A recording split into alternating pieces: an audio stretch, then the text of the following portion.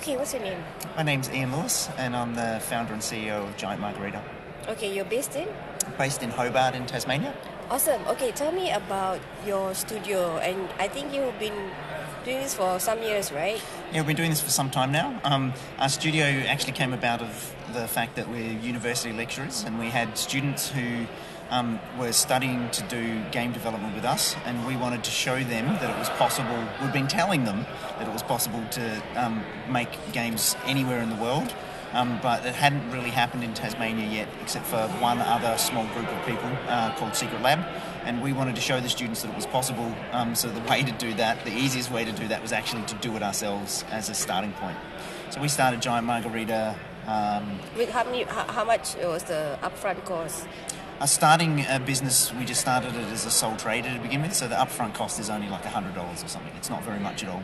Started from the house? Started from the house, very much. We still work remotely from each other's houses. We don't have a fixed location. We have worked out of a co-working space in the past called Enterprise, but we've come back. We have a symbiotic relationship with the university, so Giant Margarita does events at the University of Tasmania. We often offer student projects at the University of Tasmania, and we have a research space there that Giant Margarita does weekly streams out of, but it's all kind of mixed together, and the actual work that Giant Margarita does we do separately in our own homes. Okay, tell me about how old is it? So Giant Margarita is 9 years old, just old. recently. We'd been making a game for at least a year before Giant Margarita was founded. We just didn't have a name as a studio. But when we were getting close to releasing that game, we realised we needed to actually have a company name or a business name at that point, and then Giant Margarita was the name we came up with. So we've been making games commercially for a bit more than 10 years, but the business has been around for 9. So how many games have you had? And give me some of your popular titles.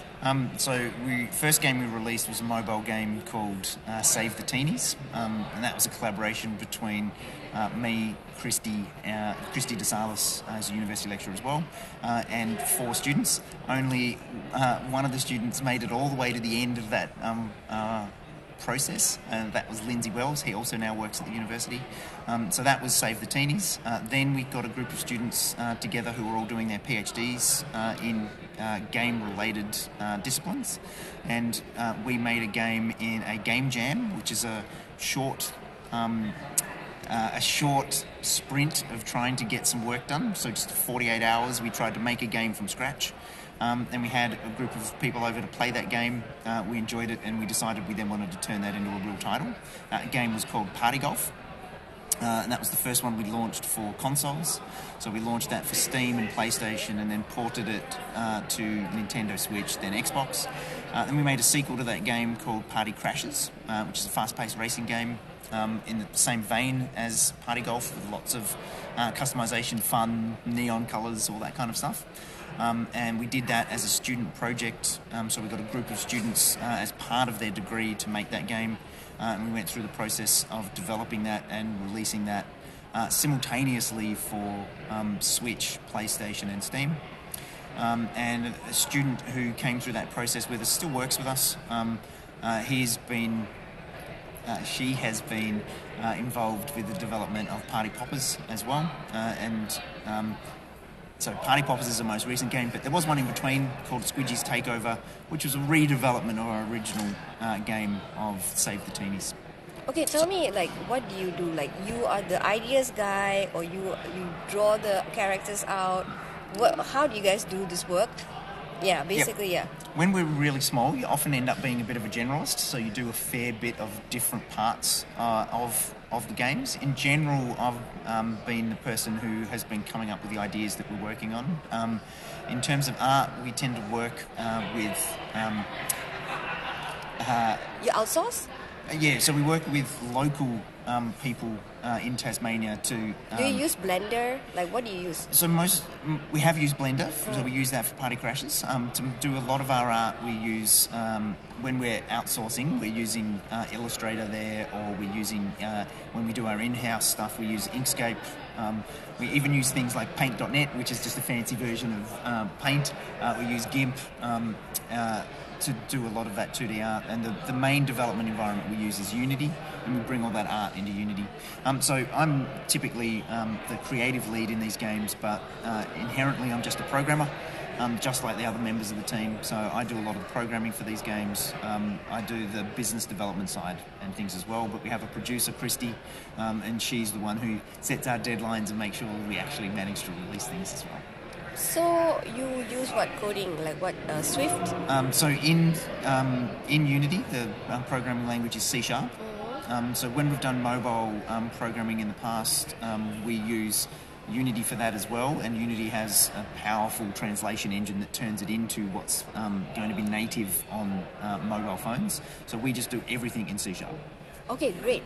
Next question is, basically, right, once you do a game, it's already up and running, and you've given it to the beta testers, blah, blah, blah. You're going to launch, and then you want to sell. So Xbox, you said you've promoted the games in this kind of platform. It's not easy to get them to look at you. So what was your go-to? Yeah, so when we were making Party Golf, that was the point we were moving from mobile to console. So we decided to do a Kickstarter campaign to begin with for just a small amount of money, and we actually came over to PAX Australia with the intent of trying to attract some attention from some publishers. We had absolutely no idea how to do that. We just came to PAX Australia, and our dream was to get PlayStation development kits to be able to put our game on PlayStation. We've gone through some early stages of reaching out to PlayStation. You do that just through a sign-up process, but didn't know what we were doing, and there was a secret Sony representative here, a great guy called Spencer, who didn't have any PlayStation signage on himself or anything else, and he just came and watched people play our game and came up and asked us if he said, "I really like your game, would love to have you on PlayStation, is there anything you need?" So we just asked him for development kits, and he sorted that out for us, got us through the starting process, and was a great advocate for us while he worked at Sony. Oh my God, sheer luck, is that? It felt like luck, absolutely. We'd built a game that was great, but we were there, we had no plan, we didn't know how to contact Sony. Sony came to us in that circumstance, and so they were our first platform that we worked with. And we loved that man. I gave him a big hug on the floor, because I'm a really professional guy, and that was how we got started. And if he hadn't have come and played our game, it's not clear we would have been able to do any of the other steps that we've done.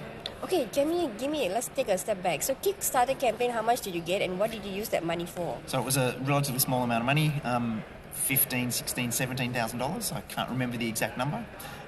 We were using that number. We thought we might have to pay for development kits, so that was part of that number, but we didn't have to. And so we used that number for creating some marketing assets and for paying, subcontracting out artwork to a lady called Christiane King, who works in Hobart, who now works for another company called Procreate, which is a relatively famous company. Yeah, I know that company. Yeah, Okay. So they're Tasmanian-based as well. They started in a single house in Tasmania, and they've now got a far fancier office and everything. Now she works there because she's a great and talented artist. So she did our art development for us.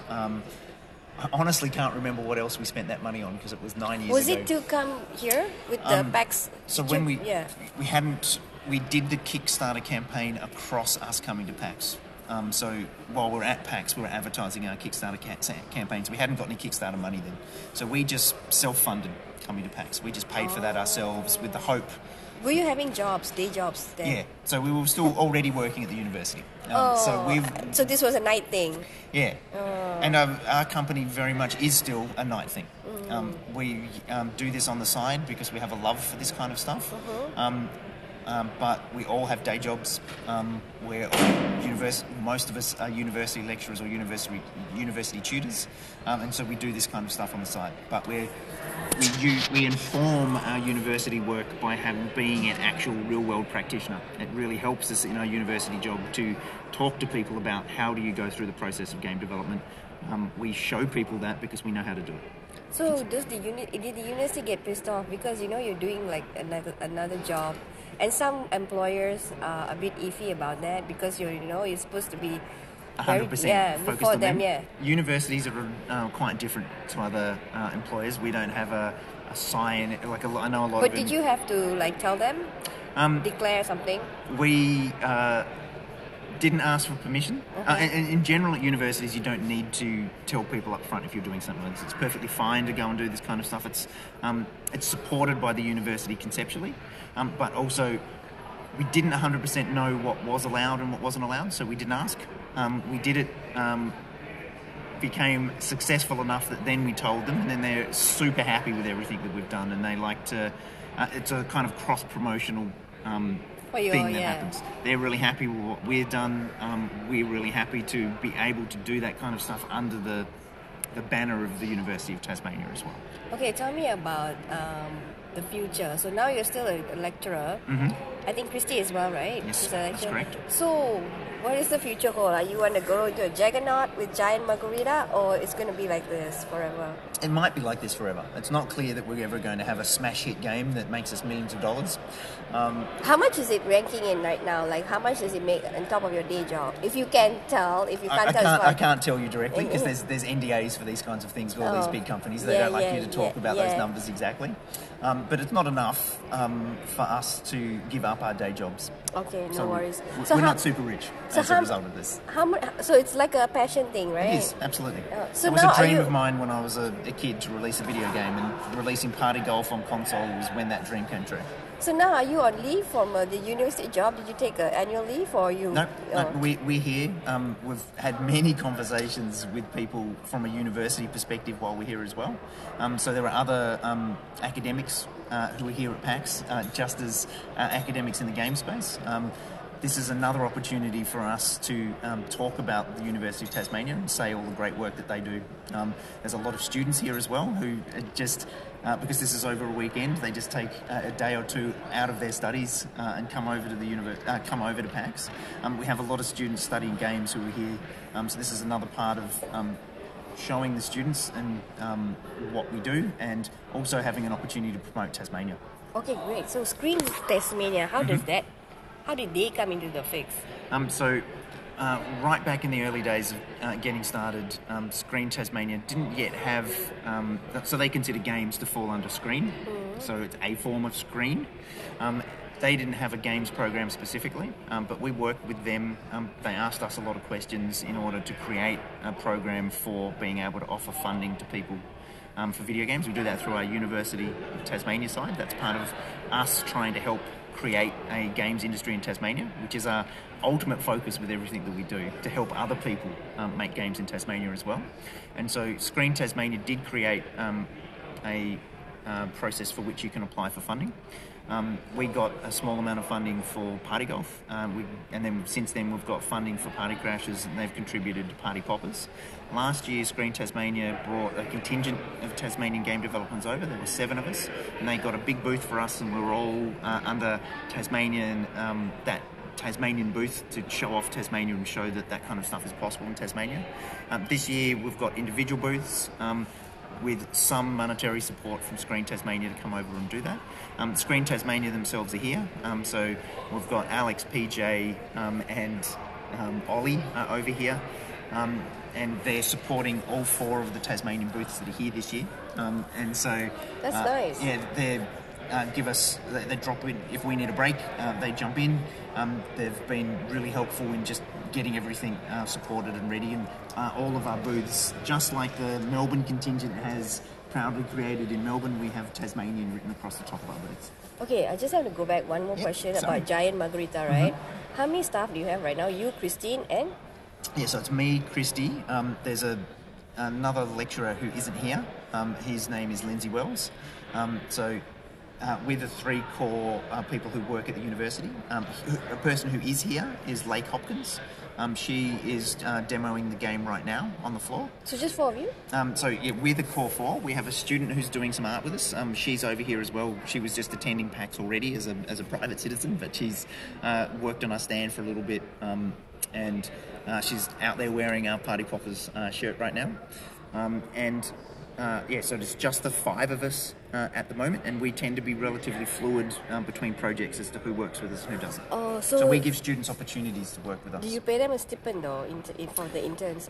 So we do it as a percentage when we sell the games. Oh, interesting. Yeah. Even the others, so you and Christine, all of that get a percentage. That's right.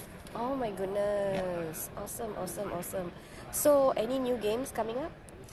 We haven't decided what our next project is after this one. We've had some ideas, but because we've just released it on Steam yesterday, and we'll try and release it on PlayStation before the end of the year, we've still got a bit of work to do on this one, even though it's functionally complete. But it's whatever our next project is, we're not sure. We still might be putting Party Poppers on Switch next year, or on Xbox, or both, and then we'll come together as a group and try and decide what the next thing is we want to make.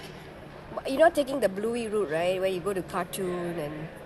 With the cute little dinosaurs popping balloons. I've only just recently started watching Bluey, and I love Bluey. I don't have children, but Bluey is a fantastic TV show.